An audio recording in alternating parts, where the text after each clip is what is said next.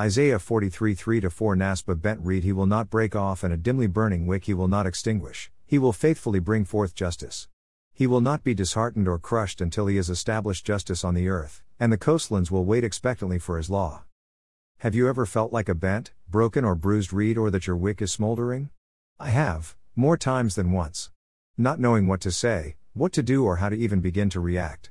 It's not pretty, and the word crushed, as stated in this scripture, quickly is acknowledged.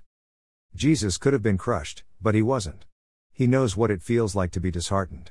He is aware of the emotions that can overwhelm us, and yet, not only in spite of, but also because of, what he faced and was asked to do, in accordance with our Heavenly Father's will, Jesus prevailed.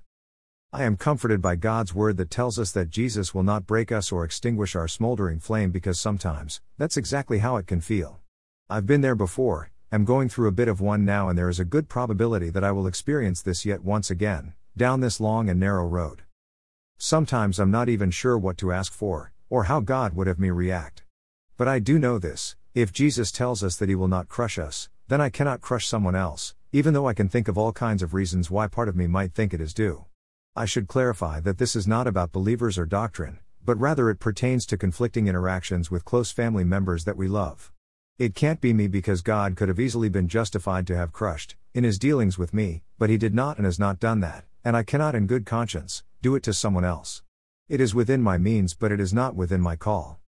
Sometimes that is part of the dilemma we may face, knowing what you would like to do, but knowing that you simply cannot do it. It isn't our call to make. These things do happen, and I'm in one now. I've asked for God's direction and guidance in a situation that is wholly disheartening, crushing to a deep extent, and his answer is that it can't be me, that it should not be me. There is to be no responding to false accusations or throwing of stones, not even one. I am to leave this with him, and it will unfold according to his will, not mine. I don't know if there are others who have been in a situation like this, but the least I can do is share with you what I have been given and what I have and am learning. Some things are solely for God to address, according to his thoughts and according to his ways. And it's not always easy, not easy at all, but when God leads you to this directed recourse, it is necessary. I pray and hope this helps someone. Worthy is the Lamb. Blessings.